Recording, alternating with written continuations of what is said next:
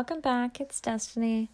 I was going to read an Easter book today and tomorrow, since tomorrow is Easter. But tomorrow I will read one that more celebrates Easter as a holiday.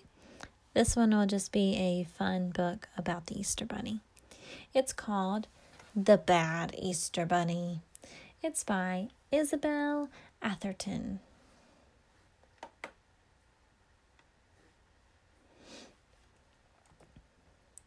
The Easter Bunny was feeling sad and had turned his bright pink fur blue. Easter was just not fun for him anymore. Each year, his job was to carry and hand out presents to all the children. He struggled to hold on to the gifts and stumbled under their weight. The children would crowd around and greedily grab all the toys, sweets, brightly colored chocolate eggs, and delicious candy, and they never said thank you. One little boy snatched a shiny gold chocolate egg so fast that he knocked the Easter Bunny to the ground. Wobbling, the Easter Bunny just stood and saw all the colors of the rainbow before settling on red. He felt very, very mad, and all his fur now glowed a bright, angry red. The Easter Bunny had snapped, and he no longer wanted to be the nice, present-giving Easter Bunny.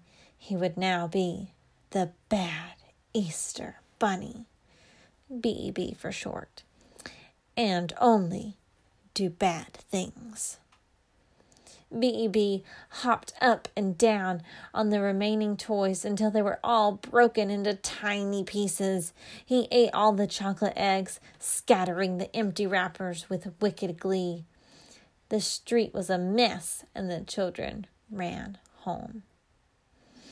He hopped throughout the neighborhood, doing very bad things. There's pictures here of him on a fire hydrant, letting the water out, sticking his tongue out at people, scaring birds, littering, putting fingerprints on glass, just not being very nice.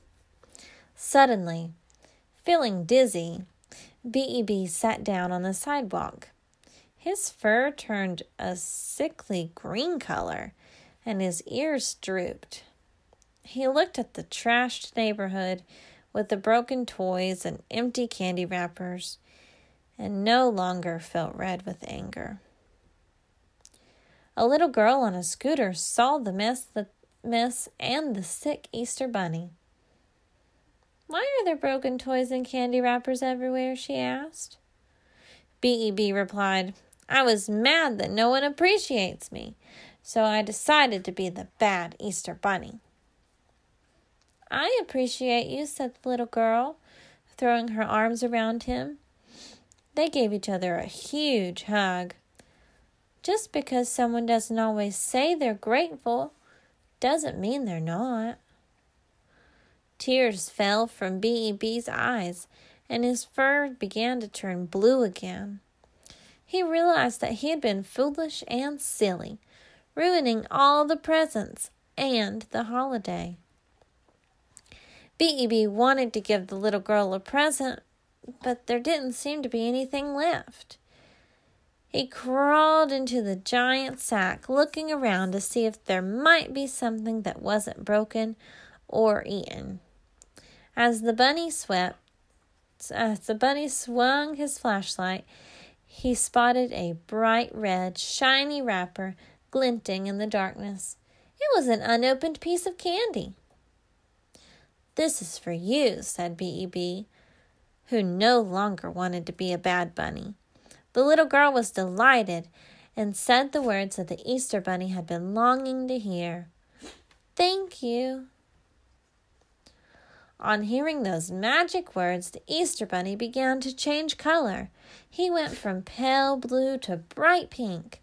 The little girl broke her piece of candy in half for them to share.